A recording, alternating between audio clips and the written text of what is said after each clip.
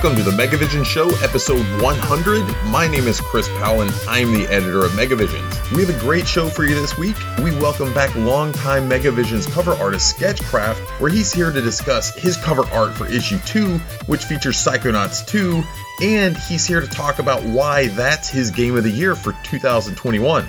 In addition to that, Marcin is back to join me in This Week in Gaming News, where we'll talk about whether Sega's really abandoning the arcade business for good. We tell you about the upcoming Shenmue anime that premieres next weekend, and we jump into our X-Wings to talk about 3 new Star Wars games in development at Respawn Entertainment. We have all this and more in this week's episode of the Megavision Show.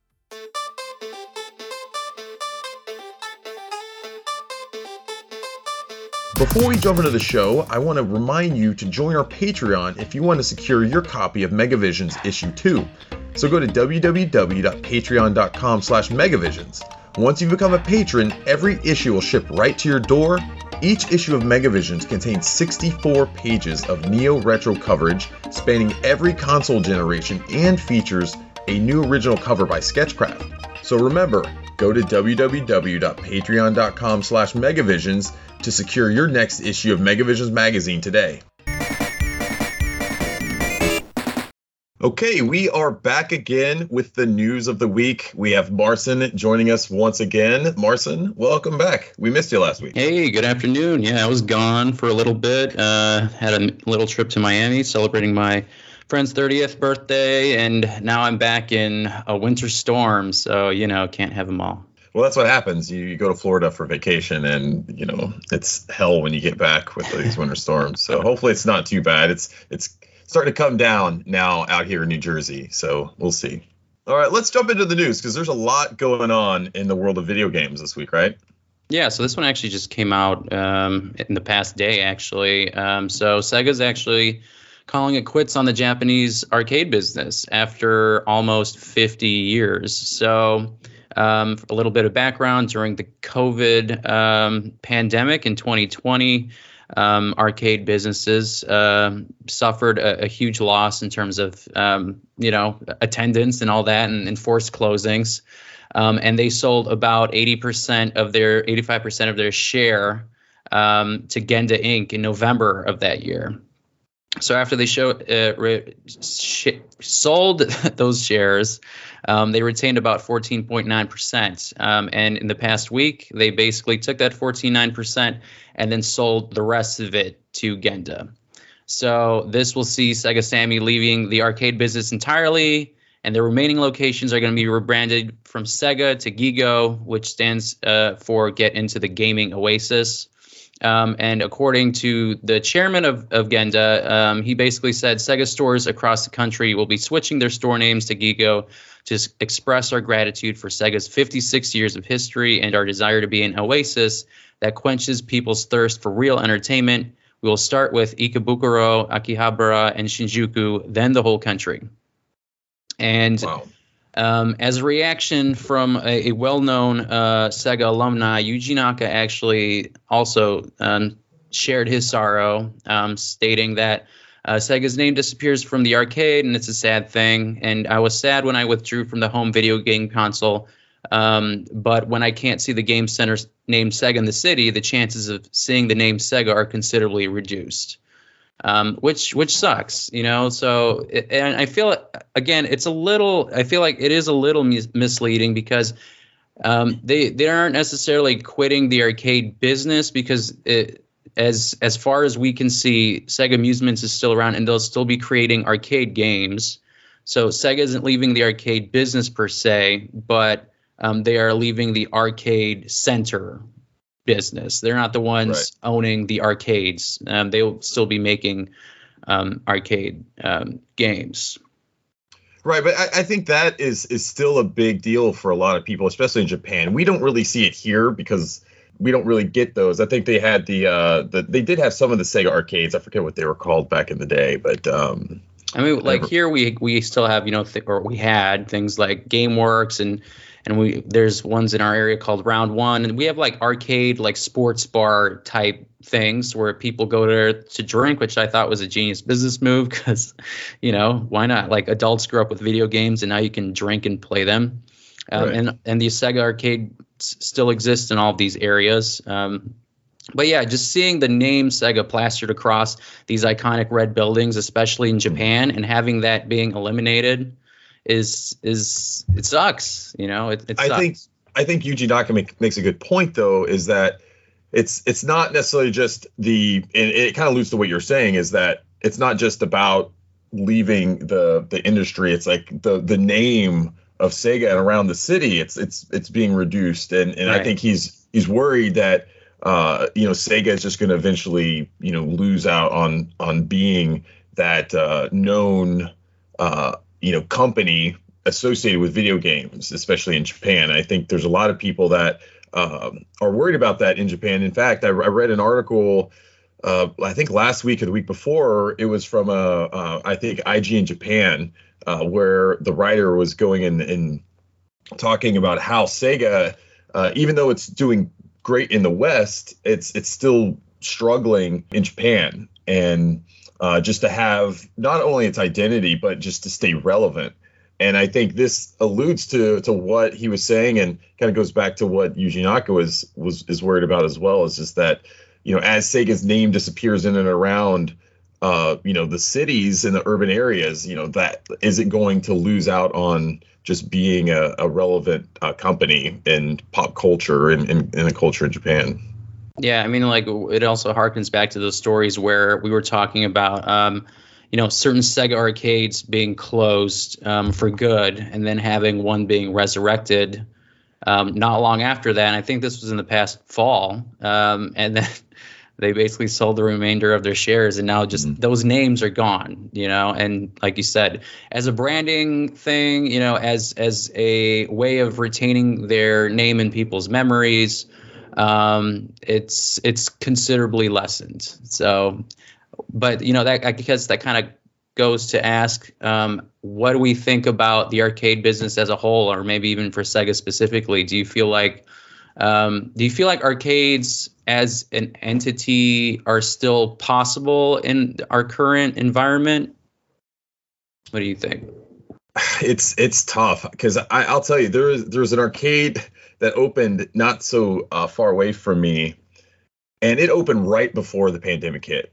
And I went a couple of times, and it was fine. They have a weird business model where they charge you per time that you're in there, though, and I don't like that because it gets way too expensive. But anyway, they're still in business throughout this whole pandemic. I have no idea how they're staying in business, but they're surviving. So it seems like there are arcades that are able to kind of persevere through this. I can't imagine it's easy, especially with people just not wanting to go out in public and be around people as it is, but then going and like having to touch the arcades and other people doing it. So I imagine that you have to go above and beyond ensuring that everything's clean and hygienic and everything. But I think beyond that, if we can get beyond being out in public and going to arcades, I think arcades definitely have a place still. I think, like you said, the adding the whole the bar aspect into the arcades is like a great idea. Busters and all those kind of people. Yeah, exactly. The barcades is an excellent idea, because you have young people or older people who grew up playing these games in the arcade, and now they're older and they want to drink and go play those games. And I think it's a perfect combination. Like the concept of barcades, I think, is what will be sustainable in the future. Again, people like to drink. Everyone who's of age has grown up with all these video games and all that stuff, and they want to get wasted, and like, hey, let's also play a game. And there's so many that I have seen around the city that I do enjoy, and they also did great business. So I hope that just maintains in the future. So let's actually just go into the next Sega related piece of news, and that's Shenmue the animation, and it's coming out what as of today in a week or so. So yeah, on February 5th, the animation of Shenmue will be debuting on Adult Swim and Crunchyroll. It's animated by Telecom Animation Film and directed by Sakurai Chikara, who did One Punch Man and Naruto, which is real cool. The English dub of the series will premiere on Saturday, the 5th at midnight, which kind of sucks. But hey, midnight 30. Yeah. But, everyone has a streaming service, so I'm sure most people will probably watch it. People are complaining about that time slot that Sonic Boom got back in the day. What about this one? Yeah, exactly. Like, come on now. So for this season, and hopefully it'll be more than one season, this one will have 13 episodes. So it'll tackle the first game and basically part of 2. If you see in the poster that they released, there are a bunch of characters that you see in Shenmue 2. So we won't know exactly how far along they'll go into that, but I'm sure they'll cover a decent portion. And in this version of the anime, they'll be introducing stories, ideas that weren't really put in the game due to budget, time constraints, and all that kind of stuff, or even the mature nature of some of the content, because it was rated T for teen at the time. So I am excited because Yu Suzuki is also attached to the series as executive producer. So he, obviously has say over the story. So that's fantastic. One bad thing that people who are long fans of the series have commented on is that the voice actor for the video game version of Shenmue, Ryo Hazuki, Corey Marshall, is not voicing the English dubbing. That's a role for Austin Tyndall. But Corey actually explained in a video his own reaction. He understands people's disappointment towards his lack of involvement, but he continues to encourage people to support the brand of Shenmue and states that it's important for fans of the games to support the anime as the new medium opens the door for a new audience. A quick little quote from Corey. He says, the Shenmue community is more than just that. I feel like they were kind of a family. In the game world, we have the Japanese version, we have the English version of the game, and now we have an anime version of the game, and that's something special. And I want everybody to love and support Shenmue and support Yu Suzuki because Shenmue needs you, Shenmue needs everybody, all of the fans. And of course, we want to bring in as many new fans as possible. Now, to our point, what do we think of the anime? Do we think it can capture what made Shenmue so special? And what do we feel will be also different between the game and the anime? And will it help the future of the series? That's a loaded question, but I think we can open it up to discussion here. Yeah, there's a lot there, but I do want to say really quick that I thought that was really well said by Corey Marshall. Mm-hmm. And I think it was smart that he came out and just said that, because I do think that this is just its own separate thing. I don't know how many if there are any of the original voice actors from maybe the Japanese version are the Japanese version has the original Ryo and I believe Landi. So okay. they retain their voice acting status. And I will say, though, having played the original Shenmue with the Japanese voice acting, it's in a completely different experience because he's really good. I don't know his name, the original Japanese voice actor for Ryo, very, very good. And it just is it eliminates some of the campiness, I guess. But anyway, to the point, this was a great thing by Corey Marshall by putting this out there. And I hope the fans, aren't upset that, he's not voice acting Ryo, but I think it's fine. But anyway, I'm really excited about this, though. I think it's going to be great because, Shenmue isn't the easiest game and most, accessible game for people today. Right. It takes a long time to get into it, and it's its own thing. And I know a lot of people who really just don't like it, just the gameplay and everything else. And so I think this makes the story much more accessible to people who aren't willing to or just are put off by the gameplay. Because I do think the Shenmue story is so good that it should exist beyond just mere video game that is only going to reach a certain amount of people. With this anime, I think they have an opportunity to reach a much larger amount of people who are going to give that a chance and finally see Shenmue for the first time. I've been trying to get my kids to play Shenmue throughout the years, and they'll play it for a little bit, and then they just kind of get bored with it. But being that it's an anime and that there is some attachment or some relation with the director to One Punch Man and some of the other anime that my kids like, I think maybe I could get them on board. and actually get them to watch this. I mean, I'm kind of excited about that. 100%. And to your previous question, the Japanese voice actor for Ryo is Masaya Matsukaze. And he's well known in anime and gaming, so he's done quite a bit for himself. That's probably also why they retained him, because he's just super experienced and he's done a lot. But I think it might also be the Japanese culture and all that kind of stuff, being loyal to them. But for me, it personally, I think I'm super excited. I was a little sad that, Ryo was being voiced by someone else. I've seen, like in Facebook pages like the Shenmue 500K thing, there was some disappointment in that, but I think people are largely going to support it. And I'm excited for it because even in the trailers, you've already seen different scenes that were not in the game at all.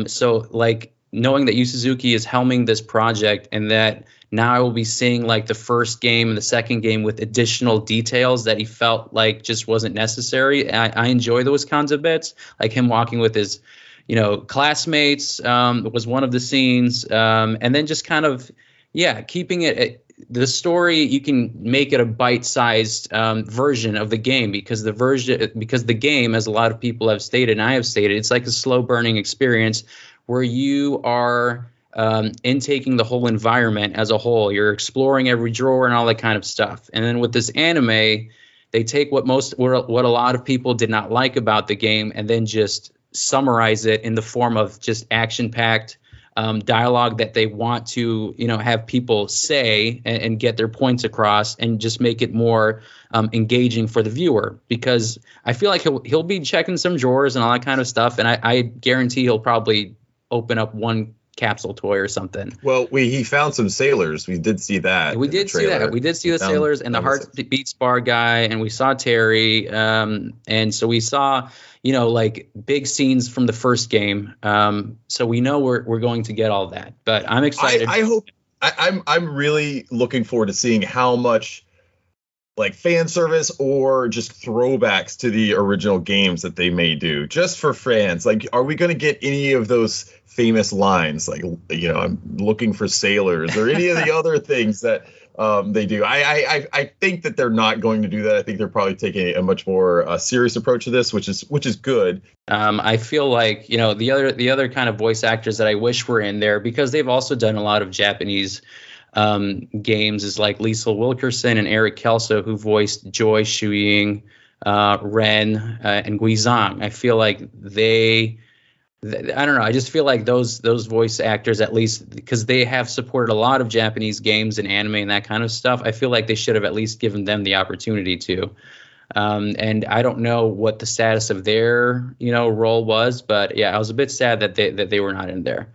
I'm really interested because I want to see how they're going to approach Ryu's and Nozomi's relationship in this. Because it was in the game. It's so awkward every single time. I understand like what I think they were trying to go for, where they're trying to show that Ryu was, I guess, a bit conflicted, but more focused on, avenging his father rather than some of the, romantic relationships that he could have gotten into with Nozomi. But just the way the English voice acting was, it just felt very awkward and kind of stilted at times, where Ryu just kind of acted more like an asshole at times, and Nozomi was just so nice and sweet all the time.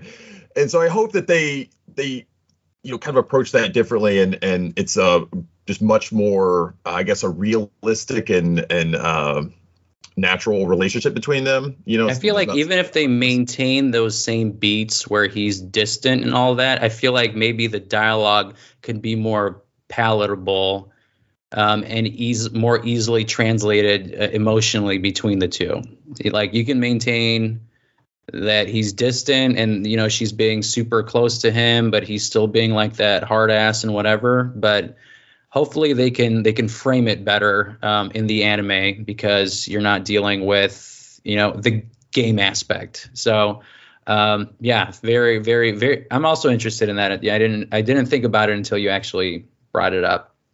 So as we're nearing the end of like this new segment, besides being excited for the anime and getting those new things, what do you think it'll do for the future of the series as a whole? Do you feel like it'll ignite a new popularity? Do you think people will be reinterested into the first 3 games? Do you think maybe the money earned from this will go to a Shenmue 4?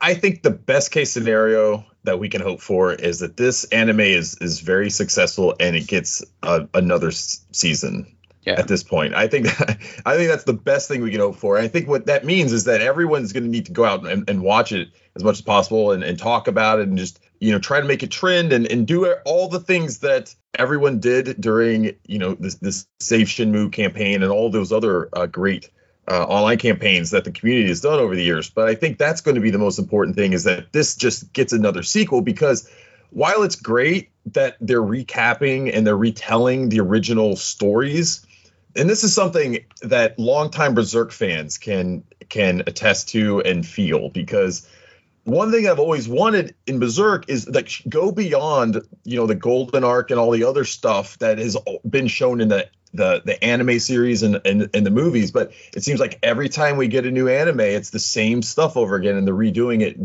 instead of like really going beyond and telling more depth into the story. So what I want to see is that this do well, and then we can go beyond like Shenmue 3. We can get into Shenmue 3 and maybe help tell more of the story that Yu Suzuki really wants to tell, because the truth of the matter is there's no way we're going to be able to get more Shenmue games to finish his original vision in a video game form. It's not going to happen, at least in the same form as the series has been up to this point. So I think the best way we can hope for is that maybe it gets told through this anime series, and at least we can get some sort of full conclusion to Yu Suzuki's vision, while he's still alive and able to be a part of these projects. Yeah, 100%. And I wasn't even expecting an anime. Like the game came out the year before, and then in the spring or in the summer of next year, they announced a freaking anime at the Tokyo Game Show, or around the Tokyo Game Show. And I was super excited. So I'm really looking forward to this happening on February 5th. So our final story is the 3 new Star Wars games that are in development from Respawn. So, we had the sequel trilogy, which, despite everyone's opinions on it, financially, all 3 were successful. They released several TV shows, books, and stories to expand the universe. And now, courtesy of Respawn Entertainment, which is owned by Electronic Arts, 3 more Star Wars games are on the way.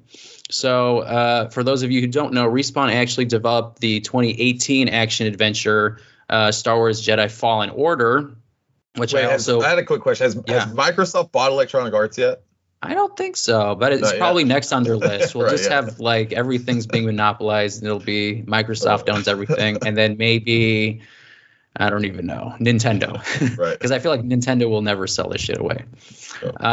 So yeah, Star Wars Jedi Fallen Order. For those of you who haven't played it, it's a fantastic game. The story is great, the action is wonderful, and one of those 3 games will be a sequel to Fallen Order, and that will be. That is currently in development. In addition to that, there will be 2 more games that they will be working on. There's a first-person shooter, which is being helmed by Peter Hirschman, and a strategy game by Bit Reactor that's Star Wars-based, and they are also in the works. So, these 2 games I'm excited about. Like, I like that Jedi Fallen Order is getting another game. I'm a little more interested in the strategy game and how they will approach that. Beyond the details that I just said, there wasn't that much shared. So hopefully throughout the rest of the year, we'll get a couple of more details. Another interesting bit is it looks like EA is probably shifting their priorities to their own stuff. So after these titles, it looks like they will just sell off they will not renew their license with Lucasfilm. Interesting. So these 3 games that they'll work on, they'll probably be their last, and then they will just focus on their own stuff. Because it also looks like they weren't working on Battlefront. They're working on their own core series, Battlefield. So that is a thing that is happening in the works. So you you watch Star Wars, you've played the Star Wars games. What do you feel like as a Star Wars fan? Are you a casual Star Wars fan? Are you more of a hardcore guy? I think you're more of a hardcore Star Wars fan. I thought I was a Star Wars fan until I started talking Star Wars with you guys. So I probably fall more into casual, but I mean, I've watched so much Star Wars over the years, so I'm very familiar with it. As far as the games, though, I'm not as familiar with it. I have played Fallen Order a little bit. Mm-hmm. I've watched my son Elliot play it. I know he really liked it. I think, Respawn is an amazing developer. I mean, they've done the Titanfall series. They've done, Fallen Order, like you said. I'm really interested in seeing what they're going to do here. I'm really interested, too. I know it's far in advance, but I wonder what EA is going to do with them after they're done with the series. Because especially if they're wanting to go back and focus on their own, internal IP and things like that, it would be great to possibly see them make a return to Titanfall. But I know that's getting way far ahead of ourselves. I'll say this. The Star Wars game I'm most excited for is the KOTOR remake. That's what I want more than anything. These games are fine, but depending on, I probably won't play the strategy game. I'm not too into strategy games. I'm not a big first-person shooter. So I'll say out of the three, the Fallen Order sequel, I think, would probably have what I'm looking for, especially because I'm really getting into those type of games a little bit more. Horizon, I really am still playing through that. I'm 35 hours into that, and I'm still loving it. So I'm really getting excited for Forbidden West. But I think Fallen Order might be something that would be up my alley in regards to what this deal or announcement kind of holds. But I'm more, what do you think? I know you're the hardcore, Star Wars fan here. Well, hardcore is a bit strong of a word, because if we're talking about hardcore relative to what, there's the expanded universe books, there's cosplaying as a Wookiee, at Comic-Con. I feel like that's more hardcore, and I haven't reached that part yet. But for me as a fan, I enjoyed the films. The sequel films were disappointing because you can tell there was no vision. There was no clear vision throughout all three. It just looked like everyone was doing their own thing, and then they pieced it together. So I didn't like that. But I enjoy The Mandalorian. I enjoy the Book of Boba Fett. For the video game side, like you, I prefer the RPG style, open world Star Wars games. So Knights of the Old Republic, if that was a part of this discussion, that was what I'd be focusing on, because that would be the one I'd be excited the most as a Star Wars title. For these three, I feel like you said, the new Fallen Order game, I am super excited about. And I'm curious to see what they'll do with the Old Republic, which is the MMORPG that EA helped develop. That's online, and they continually expand on it. So I'm curious to see where they will take that. But beyond that, I'm just really excited that we'll get more Star Wars games, and really good Star Wars games, because there was a period of time where they were not that great. I'm talking early 2000s or so. So I'm just super excited for the strategy game and for Fallen Order. It seems like a lot to take on. Did they say if they're going to be developing these at the same time, or is this going to be something that they're going to put one, maybe do Fallen Order first, and then they're going to work on the other one, or what? Well, I mean, they're all. It looks like they're all being developed by different developers. So Respawn will be working on Fallen Order. The strategy game is being developed by Bit Reactor. Oh, okay. And the first-person shooter, like I said, is being at the helm of Peter Hirschman, who did Medal of Honor and Above and Beyond. So I'm positive that they're working on them at different timelines, but they're all being worked on at the same time. Nice. So we'll see. But like you said, I'm excited for Knights of the Old Republic. And anyone who's listening, please let us know what you think about these games, and what you would like to see out of the next developer. Who do you want to see as a developer to work on the next crop of Star Wars games? I think that'd be interesting to see. Yeah, we'll definitely have to check back in on that, and we'll definitely be doing some more coverage on the Shenmue anime. So be sure to check back into the podcast. We'll definitely have some coverage on the website as well. So thanks, Marcin, for jumping on and doing the news with us this week. Hopefully you'll be back next week if you survive this storm coming through. I'll let you know. But yeah, thanks so much, Chris. Thanks again, Marcin, for joining us this week. Before we jump into the interview with Sketchcraft, I want to quickly remind you to go check out the Mega Shop at www.megavisions.net/shop, where you can buy back issues of the magazine, posters, and more. And remember, we also ship worldwide. And welcome to the show, Sketch. It's been a while since you've last been on the Megavision show, and as you can see, I am the only one left here. It's just me now. Now it's just us and turn-based gaming. I have returned to turn-based gaming. Yes, the turn-based prodigal son has returned to yeah, preach I've the already good word. Acquired Yakuza. What else shall I acquire next? What do you want? I know. What Geez, what are you gonna do? I don't know. But you know what though? Hey, I'm all for Yakuza going turn-based. I love the last one. If they can keep integrating interesting mechanics like in the actual battle system, I'm all for it. It was great. I loved it. You know what I always wanted as an RPG, and they didn't do it back in the 90s. In the back of Game Fan magazine, they would always say, "Hey." In the Tokyo Watch, right? They like Tokyo Watch or Tokyo World, whatever it was, Japan Watch. Right. There's a Neo Geo Samurai Showdown RPG coming. And I was like, oh, wow, Samurai Showdown RPG.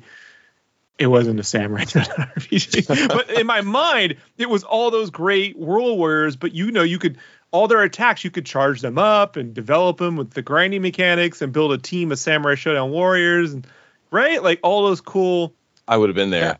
Sure. Yeah, I mean, like, especially like with Street Fighter and like, if you think about Capcom, if you take Street Fighter and Darkstalkers and Red Earth, like all the fighting game stuff that they did and make that an RPG, like World Warriors, right? Like, yeah. I think Sega tried to do that a bit with, was it Golden Axe? They had a Golden Axe RPG, I think. Who cares? It should have been Streets of Rage. That would have been better. Hey, a Streets of Rage RPG. No one gives a shit. Like, people will care about Golden Axe when someone really steps up and brings the talent. Like it hasn't happened yet. Like if Lizard Cube made a Golden Axe game, that would be probably pretty amazing, right? Or was it FDG that did Monster Boy? Right. Mm-hmm. Yeah, it's interesting because I was looking over Sega's like their fiscal earnings report and some of the other things that the CEOs have been discussing and the executives there at Sega Japan, and that is one of the things that they have said that they're going to do more of is go into their back catalog like Golden Axe and look to do the re-releases that they've done, with Streets of Rage and some of the Wonder Boys and things like that. So I'm all for it. If some of those developers you mentioned just popped in my head. You know who should do Golden Axe? Who's that? Just figured it out. Behemoth, the Castle Crasher guys. Oh man, that would be fun. Especially do it in like a real fun like art style, like hand drawn and stuff like that. That would look really good. Yeah. Hey, I'm all for that. So I wanted to talk to you because you dropped some pretty exciting news on social media yesterday. I like to talk about that before we get into the rest of the stuff because that's really exciting. Can you tell the audience a little bit about what it was? Oh yeah, I'm doing NFTs that you can smell, and they smell like feet. So they're called NF feets. Oh, and, they stink. There's probably a market for that. I mean, there's a lot of weird dudes out there. There is, and I plan on abusing all of their kinks. No, so I know, right? So basically, a little while ago, so I don't know about you, man. Like, I'm a big comic book dude, and growing up, the first comic. I love comic book characters, but the first thing that hit my radar in terms of like, oh, I could do that for a living was the Ninja Turtles, right? And it was because like two dudes made it. I was like, wow, two people can make a comic book and it can be they can be successful, right? And fast forward a few years later, in 1992, I finally talked my dad to let me go into Comic-Con, right? San Diego Comic-Con. I spent years trying to get him to let me go, but I told him I got lucky because he took my brothers to the circus, and I was like, I don't want the circus. He said, what do you want to do? I want to go to Comic-Con. He's like, I'm like, there you go. So I tricked him into letting me go. But that was the year that Image Comics had their big debut at Comic-Con. I mean, they had shipped in April or whatever, but that was their big convention, reveal. And I didn't know what Image Comics was. I knew like some of the art. Like I knew Todd McFarlane's art from this Hulk. The Spider-Man did an issue where he punches Hulk into orbit. Like in the cover, he's punching him through the logo. It blew my mind. I just saw that cover and I traded like 6 cans of Coke to get that issue. I had to trade in sodas back in junior. You were like going that? through people's recycling bins all in the neighborhood and trying to get as many cans as you could get. No, I had to pinch them off my dad. I had to steal. That's the only time I never like was one of those guys pinching money out of your parents' wallet or anything like that. But I pinched sodas to get that fucking issue. It blew my mind. And so, but that was when Spider-Man had cosmic powers. I don't know if you're familiar with that star. And he knocked. I remember Hulk that. I into do. Orbit. Yeah, it's great. But he launched a book at that Comic-Con called Spawn, and there was a few others, the Savage Dragon, Youngblood. But they really piqued my interest and became the sole Spawn and Savage Dragon became my Spawn, Savage Dragon, and Bone became the 3 go-tos every month or every other month with Bone. And so my artwork looks like a blend between 90s comics and like Bone and Calvin and Hobbes, right? Like it's somewhere between there. Because of this. Anyhow, I never thought I'd ever get to work with any of these cats because I tend to just draw weird, man. And my career is so rando. Right. But the other week, Mr. Todd McFarlane hit me up to go work on a project with him, and wow. I was like, get the fuck out of here, right? Like this is, So I'm looking. How did it come? Did it come in an email or what? How did Instagram. No, I just okay. Instagram. Oh, sliding in the DMs. Yeah. It was just like, hey, I like your art. You hit me up. Was it one of those type of things? Yeah. Wow. Just like that's, that. Man, exactly interesting. Like that. Did you have I guess like a Zoom call or something like that? Did you get how did that go? Can you talk a little bit about that? Just talking to him? Yeah, we did a meeting about a little while after that with him and my editor. Yeah. Was it hard to kind of keep it cool? Were you like, come on, Sketch, keep your shit together? No, I mean, at Comic-Con, I'd met Todd quite a few times. Oh, I see. Okay. Especially by 96, it wasn't so hard to like get a signature at that time from him. Not that they weren't popular. It's just that Comic-Con was growing so big. Everyone was the size of the con was growing, but the audiences weren't as much. So It was the perfect time. If you like in 95, 96 was really the perfect time to get all the signatures you ever wanted. Everyone was accessible back then, right? Like it's not like it is now where it's just a horde of by 2000, by when Spider-Man comes out, that's over. But in 96, when he was there promoting Spawn the movie, and they had that PlayStation game, right? And I told him the story. I was like, yeah, so I'm there at your booth, and you had the PlayStation game set up, and no one could get that game to work for whatever reason. The play control was fucking weird. But my little brother was making it work, and Todd just sat there and was like watching him actually, because he was like an 8-year-old kid, right? So he's studying the demographic, like figuring out how the game worked, And I was like, that was cool, I got the first time I was able to actually get a signature was in 94. They did a thing called Image Con at the San Diego Convention Center. I thought that was going to be like Comic-Con. It was just gonna be Image, and I was like, "That's amazing." So I just started dating this girl. And I said, "You can't wait to see these Comic Cons. I can't wait to take you." And my dad to drive us and drop us off. No, she was a nerd. She liked books and dragons and fern. But this was like the small, like if you think imagine Comic Con is like Toys R Us. This is like taking someone to an ice cream truck. That's what I was worried for. That's what I felt like that's where the setup was going. Yeah, it was nobody was there, but Todd was great because what he at the time it was so hard to get a signature. He had these tickets, and if you got a ticket, you were guaranteed a signature. So they would yell out the numbers, and this way you could always guarantee you can get your shit signed. You have to stand in line for 9 days. He he never sold them. They were just given out. You were guaranteed a ticket with the purchase of a ticket to this thing, right? So that's how I was able to like get them. But because no one's there anyway. Like, if no one's there, I would have gotten it anyhow. But he was there. The Spawn Mobile was there. Greg Capullo's when they launched the Angela miniseries. If anyone knows what that is. But yeah, so this is a big. It was funny. I was having this conversation earlier last year with some professionals, and they're like, "Look, what would it take to get you to come back to comics?" I'm like, I would have to be bucket list shit. Like, I can only think of like 2 or 3 people that I'd ever want to work with, and I don't know how that's ever happening because I'm nobody. And here we are. Fuck this. The universe is like, hey, challenge accepted. Like, whoa. Yeah, I'm not even. It's weird. Like, one would think, where I'm in my early 30s, I might be more nervous about stuff, but like this, I just get to do what I've always dreamt of doing. So like, it's really just odd. It's not odd, but it's really amazing that this is how it's going along so far for me.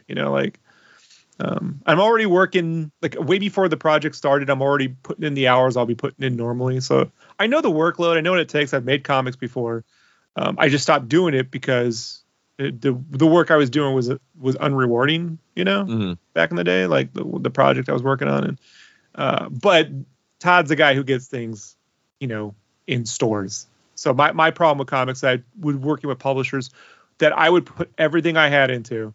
I mean, to the point where I gave myself carpal tunnel. I pulled out my shoulder once from drawing too many hours. I couldn't do a push-up for a year once because of it. Torn a ligament, my arm. And then they wouldn't publish anything, Yeah. like, and so like when you're not getting paid much and you're working 100 hours a week and you're never getting published, what is the point? It sounds like you're back in the Army, right? No, in the Army I worked, dude, the Army was the greatest in terms of like sleep. I never got more sleep than when I was in the Army, man. Like, That's hilarious. seriously. Because even if like, what's the longest you ever worked? 16 hours probably. Right? Yeah, like, 16, 18 hours. I just my rack. But then you get 12 off. Like, can you guarantee 12 hours of time off every day? Now? No. It's always there. Right. Yeah. Going back to the comic real quick before we move on to the next bit, but can you tell us anything as in terms of just like, because I'm sure people are wondering, like, what is this comic going to be? Like, can you tell us anything about like that or anything, or is it just all still hush hush? Oh, it's all hush hush. I mean, look, Gotcha. They'll promote when it's time to promote, right? Mm-hmm. But Sweet. I mean, imagine what my dream cool. would be, and it's pretty much that. Man, I can't tell you how happy I am for you, dude. That is so amazing. I don't know, man. That's so crazy. Sometimes when you see people in like competitions or some, I don't know, I don't have another thing for it, but like when they hit something and they're like, oh, I'm doing this for my family. You ever see those like Master Chefs or something? And they fail all the time, right? When they do it for someone. Like when you really want it, it has to be for yourself, right? It can be for no one else. And so like, this is one of those times I took in gigs where I was like, oh, like I took a Richie Rich gig once because I knew my dad loved Richie Rich, and I got some shit from some of my peers for that one, but it was nice to make my dad happy. I took the gaming stuff because I always wanted to do it, but I can't say it was a bucket list, but it was also like, oh, that's cool, but it wasn't like something I spent every night dreaming about, Right. I mean, this is literally what got me through 1992 to 2002, pretty much. That's so cool. Yeah, man, 10 years. Yeah. Those Image Comics back then. I mean, you mentioned Youngblood. Those comics were just so awesome. I loved the art style back then, and it's great. I mean, they were trailblazers back then, and did so much awesome stuff. So it's great that you're able to work with these people. That's awesome. Well, to give the younger folks out there, the younger folks listen, but the feeling is like when people get all excited for Spider-Man No Way Home, this is big cinematic event, it was like that every month. And it was artists that were, people complain, oh, books were late. No. I mean, some were, not all. And no more later than when a game misses a whole deal these days. It's funny. Now you got to wait years when a game is late. We're talking like a couple months. Some people, it's crazy. but it felt like a lot of them were constantly trying to push as far as one could go within a monthly limit, you know? Mm-hmm. Like, how far can they push the art, you know? How far? And they did so, and it gave us a lot of things that we all take for granted. Like, first of all, computer coloring. You know, it existed with Steve Oliff in that before, but it was very niche. He did the Akira. He did a Legends of the Dark Knight. At the time, Steve Oliff, you know, did a couple things, but the computer coloring image between Rob Liefeld and Todd and Jim and all them, they really pushed that forward. They forced the whole industry, you know, to up their game on computer coloring, like overnight. Like, it just changed everything. And and it's the last time you really saw like a studio push to build a studio. CrossGen was probably the last one. They actually built a facility out there in Florida, but it never had the impact that Image has. I mean, Wildstorm and these Homage Studios and Top Cow and them, Extreme, they were putting in butts and seats, you know, like, and that will never happen again. It was the cinematic experience in comics. Let's move on. We got a lot to get through, but I wanted to get your thoughts on this because you have a little bit. I think you have something to say with this. But last week, Microsoft, you know, broke the whole internet really when they announced that they were purchasing Activision Blizzard, and that was wild, right? But part of that, you know, included developers Toys for Bob, which, you know, was the company that had been developing Crash Bandicoot, the Spyro stuff. And I know you were concept artist on both of those games. So I just wanted to kind of get your thoughts on the whole thing that happened. And it's just such a wild event. So like, what did you think when you heard the news? And I mean, yeah, what was your initial reactions upon hearing it? Well, I mean, first off, Microsoft's been on a buying frenzy, right? Mm-hmm. Right, for a great number of years, and they basically, I mean, they picked up Double Fine of all studios, and so, you know, Double Fine's like that's like my bucket list stuff right there. Like they're amazing. So I was glad when they picked up Double Fine because I know how difficult they've been to keeping their studios creative, right? And one of the things that Tim Schafer said was that, you know, they feel that Microsoft and them have Phil Hester and them, they've learned, Phil Spector, sorry, they've learned from their mistakes in the past, from, you know, basically Rare, right? And studios like Rare and, you know, Bungie and stuff like that, of buying a studio and then getting them to do what corporate thinks will get a quick return on their investment. It's a bad idea. It's a bad idea every time. And that's generally what's happened every time a major publisher has picked up a studio.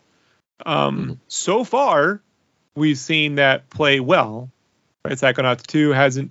It's Psychonauts 2. They didn't, you know. Now there isn't some giant loot box thing mechanic added in, and all these, you know, Microsoft Home or what were those those 360 characters? What were those? Those like their Wii. Oh, remember those fucking things? Yeah, what were those?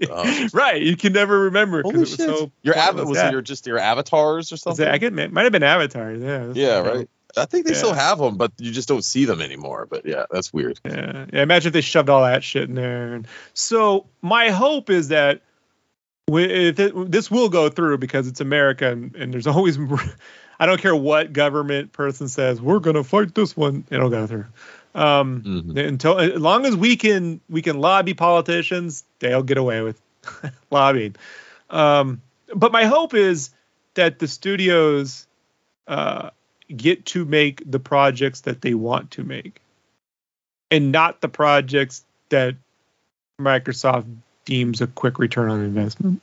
You know, that is my hope, because at the end of the day, regardless of whether it's Microsoft or Sony, remember Sony was supposed to buy Square. That was a big rumor for a while. Mm-hmm. These mergers and acquisitions, man, overall tend to not be good for consumers. You know, like overall, it just means less stuff, less variety, right? And so, however, I do understand the economics of game development. I do understand how hard and how expensive it is to make something. I think even now the average gamer doesn't understand that $100 million won't give you the Star Wars game you want. That's insane. But you can make $100 $100 million film. You see what I'm saying? It's nuts. Games are way more complicated. And the more you want out of a game, the more complicated it gets. So this is why it's also important to have single A and double A games. I mean, I do this daily Star Wars podcast at MakingStarWars.net with Jason Ward, and something I keep harping from the game side is there should be in Star Wars a super Star Wars version of Mandalorian and Boba Fett and everything else they're doing all the time. Every year you should be able to get like a super Mandalorian 2D, like 4 people jump in there, brawl, beat shit up, just a double A game, or a single A game that gets you a lot of return for your value. Like what Demu and them are doing with Turtles and stuff like that, like the Shovel Knight the scope of that, However, every time, unfortunately, every time you bring up Star Wars, everyone's like, I want the open world. And I'm like, that's 5 years, providing they already have the tools and the talent. It's so difficult, man. So difficult. Well, so, I think you make a good point too. And I think Nintendo showed that you can make a follow-up to a big series with a game that's a smaller scope with Metroid Dread. I think that is a perfect example of doing something that's, working with a smaller developer to put out a game that is just a little bit smaller in scope, but, it sold very well and it was critically acclaimed as well. So I think, that would be, that could have some potential there. And the reason why I say it is it allows teams to build off successes. Unfortunately, a lot of games are just strictly centered around Metacritic scores. I don't know why. I don't know why someone. The industry as a whole seems to run off Metacritic. I don't scores. Understand how some website gets to decide whether I work or not. Or if you get bonuses and tied to Metacritic scores and things like that. What we're really talking about with bonuses is the pay you should have just been paid, but they tied as an incentive. So my cynical side to me, anytime I see a merger and acquisition, is there's always more money to buy other companies, but never more money to pay your employees a fair wage. So that's not limited to video games. That's every industry. There is. I mean, I was at Kinko's when FedEx bought them out, and I quit. It got so bad. I was like, I'm not sticking around. I know where this is going. Within a month, assistant managers at Kinko's weren't even allowed to wear. Remember, you used to go to Kinko's and you knew who the manager was because he wore a nice shirt and a tie. Remember that? I got to wear that for 1 month, and then they took that shit away. And I was like, "Oh man, you can't everyone even wears have that." Everyone wears the FedEx shirt. I'm like, I'm getting the fuck out of here. Yeah. I wanted to ask too, because in the last few years, like Toys for Bob got bought by Activision, a few years before that, and they've been assisting on Call of Duty Warzone. Do you think that? And I have a feeling what your answer is going to be, but do you think that Microsoft, just from a creative and cultural, even a business standpoint, is a better fit for Toys for Bob than where they were at with Activision? If Microsoft's philosophy really is let the studio decide what it wants to do, then I think that's an obvious answer, right? Yeah, I thought I saw something where Phil Spencer is basically said something to that effect, like he wants to keep it kind of open and have the studios come to them and have some sort of open discussion where they can talk about the games that they want to create versus, you are going to create Call of Duty, Warzone skins or whatever they were doing before.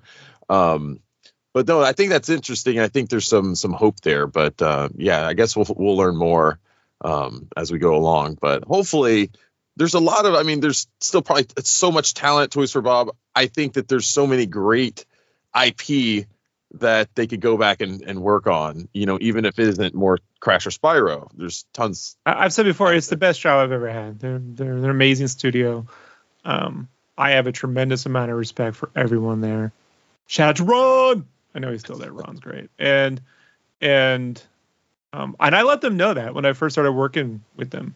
I had within, a couple weeks, I could just tell. Man, my career. I've worked with a lot of, and so I sent an email to my producer and art director. I said, look, I don't know if, you want to read my emails, but like, I just think you should know everyone here is running everything the way it should be done. This is amazing, and you really should be proud of yourselves for the culture and like whatever has come out about Activision did not exist at Toys for Bob at all in any way, shape, or form. It's a brilliant crew of people that worked with contractors worldwide, and they had third-party studios. And I mean, watching the saddest part of my life was slowly watching it all go away. Everyone's saying goodbye until it was my day to say goodbye. And I was like, fuck, man, that was a bummer. Yeah, I remember. It was a real bummer, man. Yeah, everyone was like, but that's the way it goes. I mean, game development, like anything else, man, like it's never going to last forever. I mean, whatever team that you think is on your favorite Mario game wasn't on a Mario game at one point and won't be on the next one, So like, everything is temporary. One would like to think, though, that you would get to choose when you're done, right? That would be the hope. I mean, that's a perfect ending for everyone, right? If you get to choose when you're done. As a fan, though, because I know you are a longtime fan of Toys for Bob. What would you like to maybe see them do, as like I said, as a fan, going forward? Like, is there a certain IP that you could think of, like back catalog from either Microsoft or maybe even Activision Blizzard? Anything that pops to your head that if they couldn't continue what we were working on when I left, because that's hard to do when you already have a crew, and if they had to start completely fresh, all I'm saying, Banjo-Kazooie is just sitting there waiting to be done something with. And maybe the crew at Rare ain't the crew it used to be, and it's a different crew and they're a different mindset, but Toys for Bob would make the most amazing Banjo-Kazooie game you could imagine. I'm not the biggest N64 guy out there, but Banjo-Kazooie was always a game I respected, though. I would be down for that. That was a cool game. So down for that. I want to turn our attention now, because you did talk a little bit about Psychonauts and Double Fine. I do want to talk a little bit about that, because we have Psychonauts on our cover for issue 2, Psychonauts 2 specifically. Yeah. Hey, you know what? You're the one that drew it. So. I did. Wow. Yeah. Surprise. Oh, wow. Yeah. I don't remember that. It turned out really awesome. I wanted to bring you on because I know that Psychonauts is something as a series is important to you, and I know the sequel specifically was very important to you, and you even came out and said it was your game of the year for 2021. So I wanted to give you the opportunity and say, hey, like, why is this game so special? Tell the audience, and because we had some back and forth discussion on what we wanted to put on the cover for this one, and you were definitely one of the people pushing for this game on the cover. So yeah, let's talk about it. Well, I think when it comes down to when I say that, I've gotten some people going, man, but Ratchet and Clank is the best looking game. Yeah, it's the best looking game anywhere I've seen in a long time. It's one of the best looking games ever made. Probably the best looking game ever made. Like, I'm going to say this, though. Everything that's in Ratchet and Clank is everything you imagine Ratchet and Clank to be. That's how great it is. Psychonauts 2 does things you can never imagine. You can never imagine. You think, oh, I'm going to get this. Oh, what? What is this? And that's because games like even what we did when we work on Crash or Spyro, those are written by and sort of edited and created by a team of people, right? In the way that an MCU film is made or Star Wars film is typically made these days.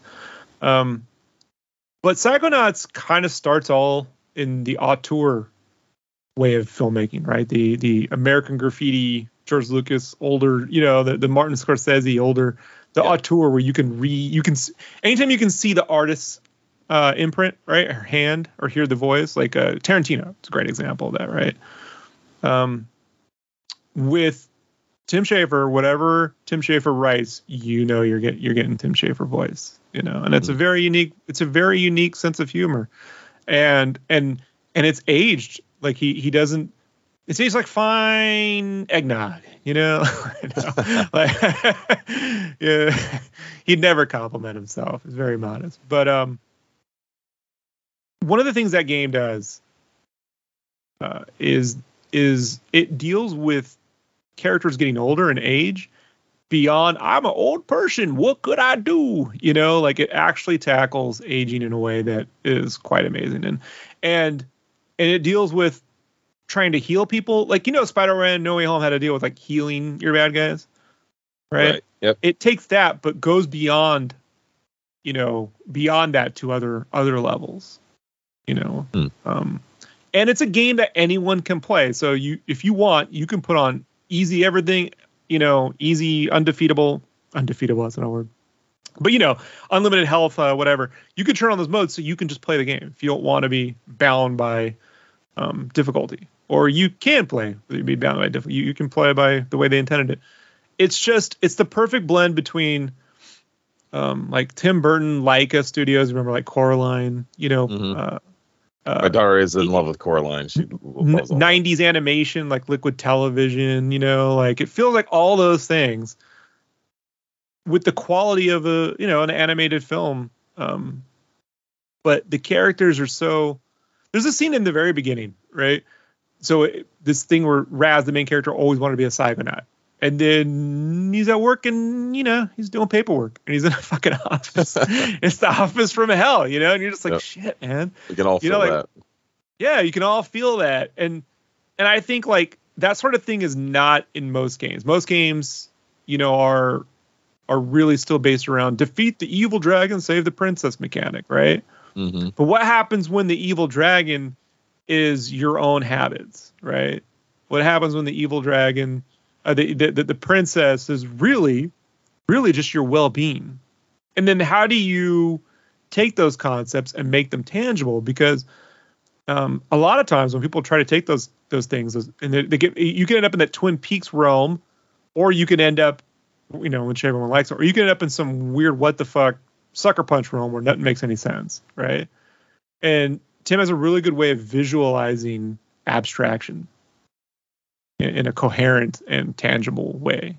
And it's just, I just resonate on anything that can make me laugh and inspire, you know. And how many Psychonauts games are you getting? So I say, like, if this industry is really based around graphics at the end of the day. I mean, Insomniac said a long time ago that they don't even worry about 60 frames per second because at the end of the day, it's the graphics that matter. That's where the reviews come from. Psychonauts 2 looks good. It looks great. It doesn't have 4K ultra super freaking textures. And I think I would prefer a voice more than I would prefer 120 frames per second.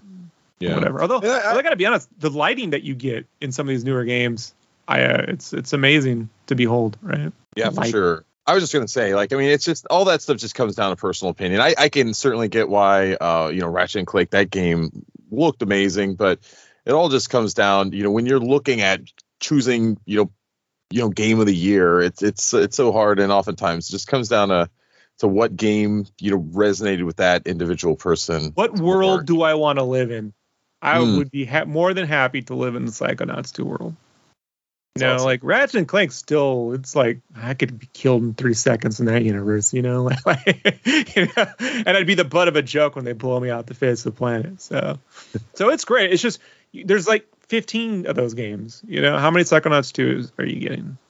I feel like this is a game that might only have been made, or published, by Microsoft. There's not many other publishers out there that are gonna, take the chance on this, and they've done a lot of that stuff too, over the years, where they go in and back something that is more for your core fans, and maybe not have that giant AAA like Call of Duty style stuff like they've done. Like Phantom Dust, they brought that stuff back, and they've done gone back into their back catalog and remastered stuff. So I'm just glad that Microsoft brought Double Fine in and back this whole project, because without them backing it, this would never happen either. Yeah, I mean they're living up. They're talking the talk, they're walking the walk, whatever that is. Like they're living up to the shit that they said they would do, and. I'm interested to see what they do next over at Double Fine. I mean, the cool part about Double Fine is they do these things called Amnesia Fortnights, where they develop in-house these these in-house demos, which ends up being their next games. My hope is that sort of thing continues, that culture continues, and they get to do a lot of smaller games on top of a big game. You know, like the smaller games are really important because it's so tough when you're working on a game for 2 years to see the end of the tunnel and to even know when it's really over. Sometimes, like even when Spyro was a year and then rolled into Crash, and it was always unclear even for me, were we done with Spyro? Like, is that over? Yeah, it's done. Mm-hmm. But I was still working on stuff for Spyro after it was done, like marketing materials and stuff, you know? So like, and then I rolled into Crash, and then it's like, there's never really a party for the contractors, you know? But I know like Tim and them do like a lot of online, woohoo, big celebration and shit. And so I just think like when that happens, when you get a big celebration every 12 months, right? Or maybe even 6 months, if you can do a smaller thing, that fuels the fire to do the big thing. You know what I mean? Like, rolling from one big thing to the next is not a good idea. Don't want to do that.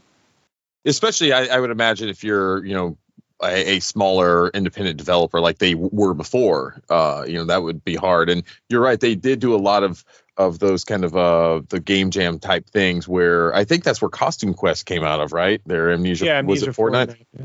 They're all free on their YouTube channel. If you go to the YouTube channel, you can watch the Amnesia Fortnite 2012, 2014, I think there might have been 2017.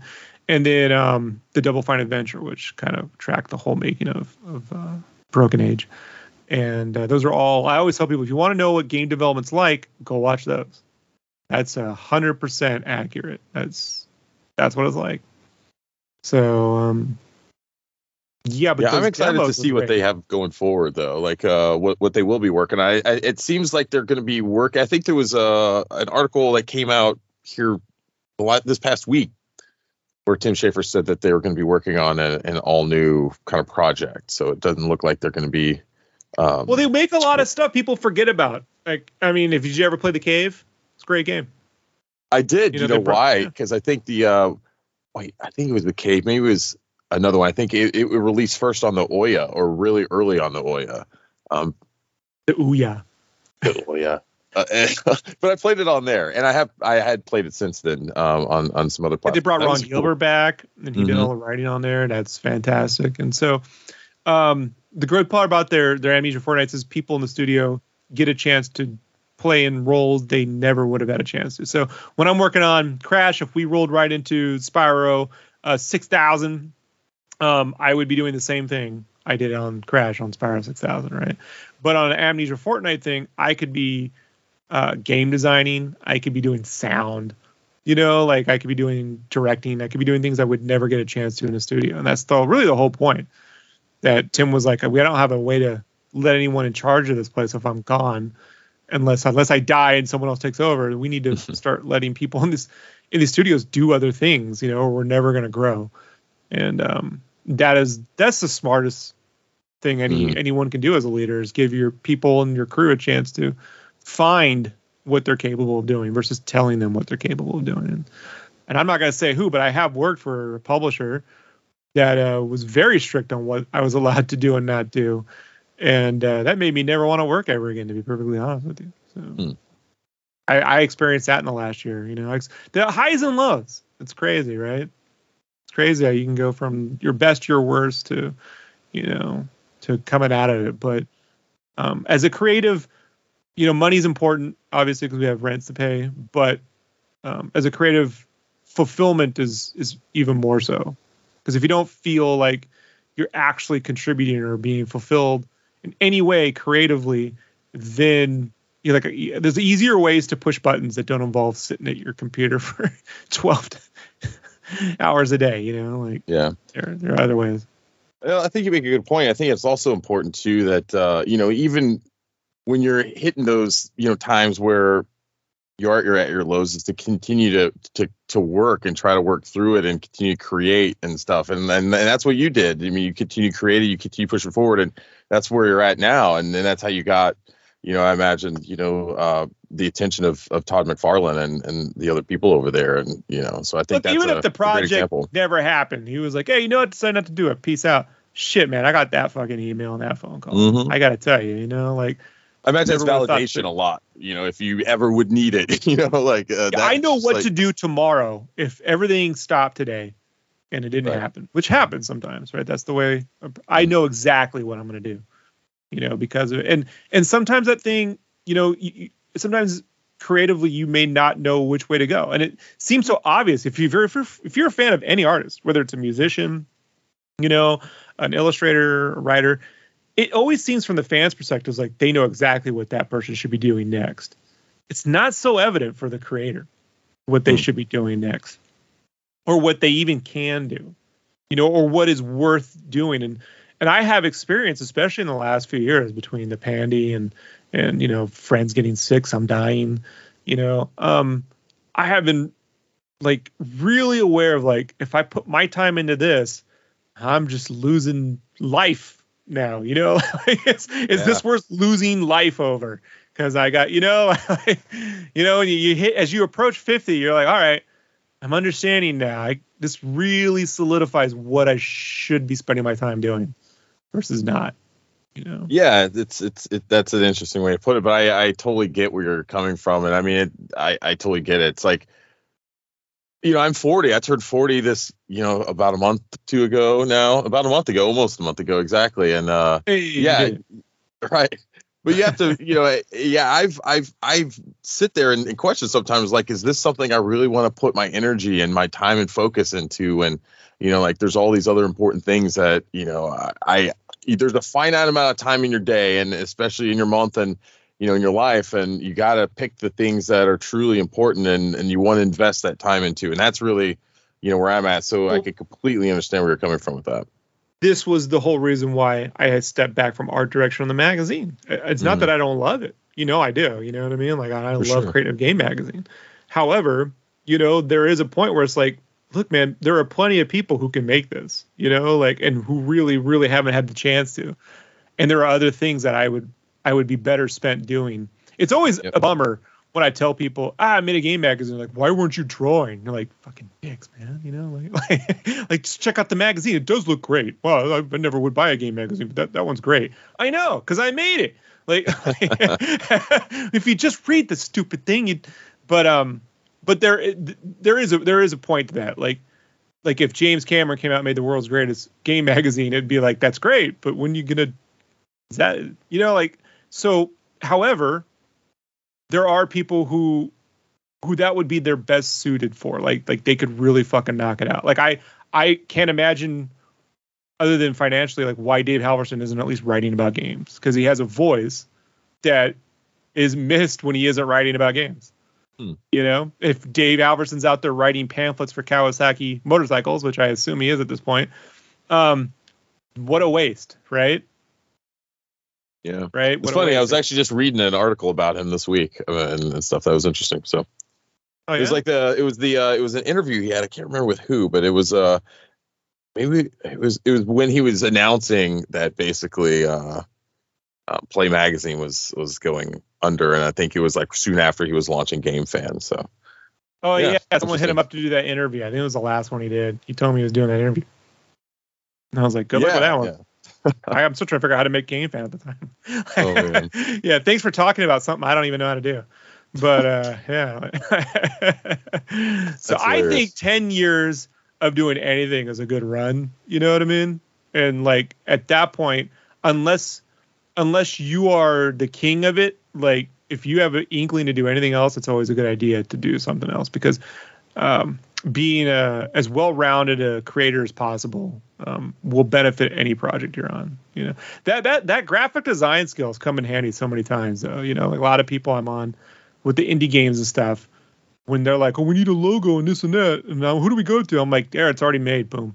They're like, well, how did you do that? I'm like, I know. It's print ready. None of them understand those tool sets, so it's always great. No, we're happy to have you still doing covers and stuff, man. I think you touched on a lot of great points, in this, talk, but I think it's important that, as a creator, you touched on how fans always think that they know what you should be doing, but at the end of the day, you have to follow like your heart and what, your motivation and what you're getting your fulfillment from. And so I completely agree with that. And the magazine looks great. I mean, think about this. If I hadn't done that, then who's still in? I forget their name. I forget the name. You know, it's Dan. Yep. Dan, right? So Dan laying out Dan wouldn't get the chance to how many people are making magazines, man? You know? Yeah. So like one project allows another person to work, right? The only time I feel bad in life is when I took a project from someone. I don't like that. You know, I don't like being, you're the guy who's going to replace this person. That's like, oh man, you know, like, and I have done that. Like Unfortunately, asshole. I've been in that. Yeah. And everyone hates you. Someone started a whole NeoGAF thread once, you know, just harassing me over it. So, you know, but I'm you don't usually want to have a thread on NeoGAF about you. No, you I'll don't. probably say that. I thought it wasn't going to be a big deal, but I'm like, fuck, they're really being brutal. Without that. So, thanks for coming on the show, man. It's been awesome. I want to quickly say, are there any other projects that you're working on that you want to, touch on before we wrap it up? You know what drawing comics is like, man? Look, be responsible. When you take on a project, put everything you have into that one project. Don't multitask. I don't care. Even if you need the money, don't, because whatever you're going to do, it's going to take away from the enjoy. What it does is you don't get to enjoy what you're working on. You're now managing what you're working on. And I just think it's important to enjoy the work. Even if it's hard, you get to enjoy. You get to focus on the creating of something is really the real reward. You know, like it's the one thing that money comes and goes. You'll spend it because rent's crazy and food. Mm-hmm. But you never want to look back at something and go, man, I had time to do better, but I was juggling a lot of things. So I have learned to just clearly, I don't take commissions. I don't have anything lined up. You know, if I complete my work for the day, I will be working on the next part of that project ahead of time. Like, just put everything you have into one thing at a time, and complete them. And I assure you, you will get better that way. All right. Well, thanks for jumping on the show with this sketch. We'll have to have you on again, but it's been great catching up with you for sure. Awesome to talk to you all. See you guys soon. Well, I think that's going to wrap up this week's show. I had a lot of fun. I hope you enjoyed this episode. But before we go, I want to quickly encourage you one more time to check out our Patreon over at www.patreon.com/Megavisions, where you can subscribe for a physical or digital edition of Megavisions magazine. We publish quarterly, and issue 2 is shipping in February, so don't wait to jump on to the Patreon. This issue features an amazing Psychonauts theme cover by Sketchcraft, as well as a full review of Psychonauts 2 and our first developer retrospective, where we take a deep dive into the origins of Double Fine, the developers of Psychonauts, Brutal Legend, Grim Fandango, and many more. For our Sega nerds, we have a great feature by Graham Mason titled The Making of Comic Zone, where he gives us an inside look into the creation of one of the Sega Genesis's most unique looking games. We also have reviews of Shin Megami Tensei 5, Gynog, Knights of the Old Republic on Switch, as well as retro reviews on Tomba, Ninja Spirit, and Cyberbots. We have much more packed in this issue, so be sure to jump on the Patreon now so you don't have to worry about missing out. Go to www.patreon.com/Megavisions and subscribe today.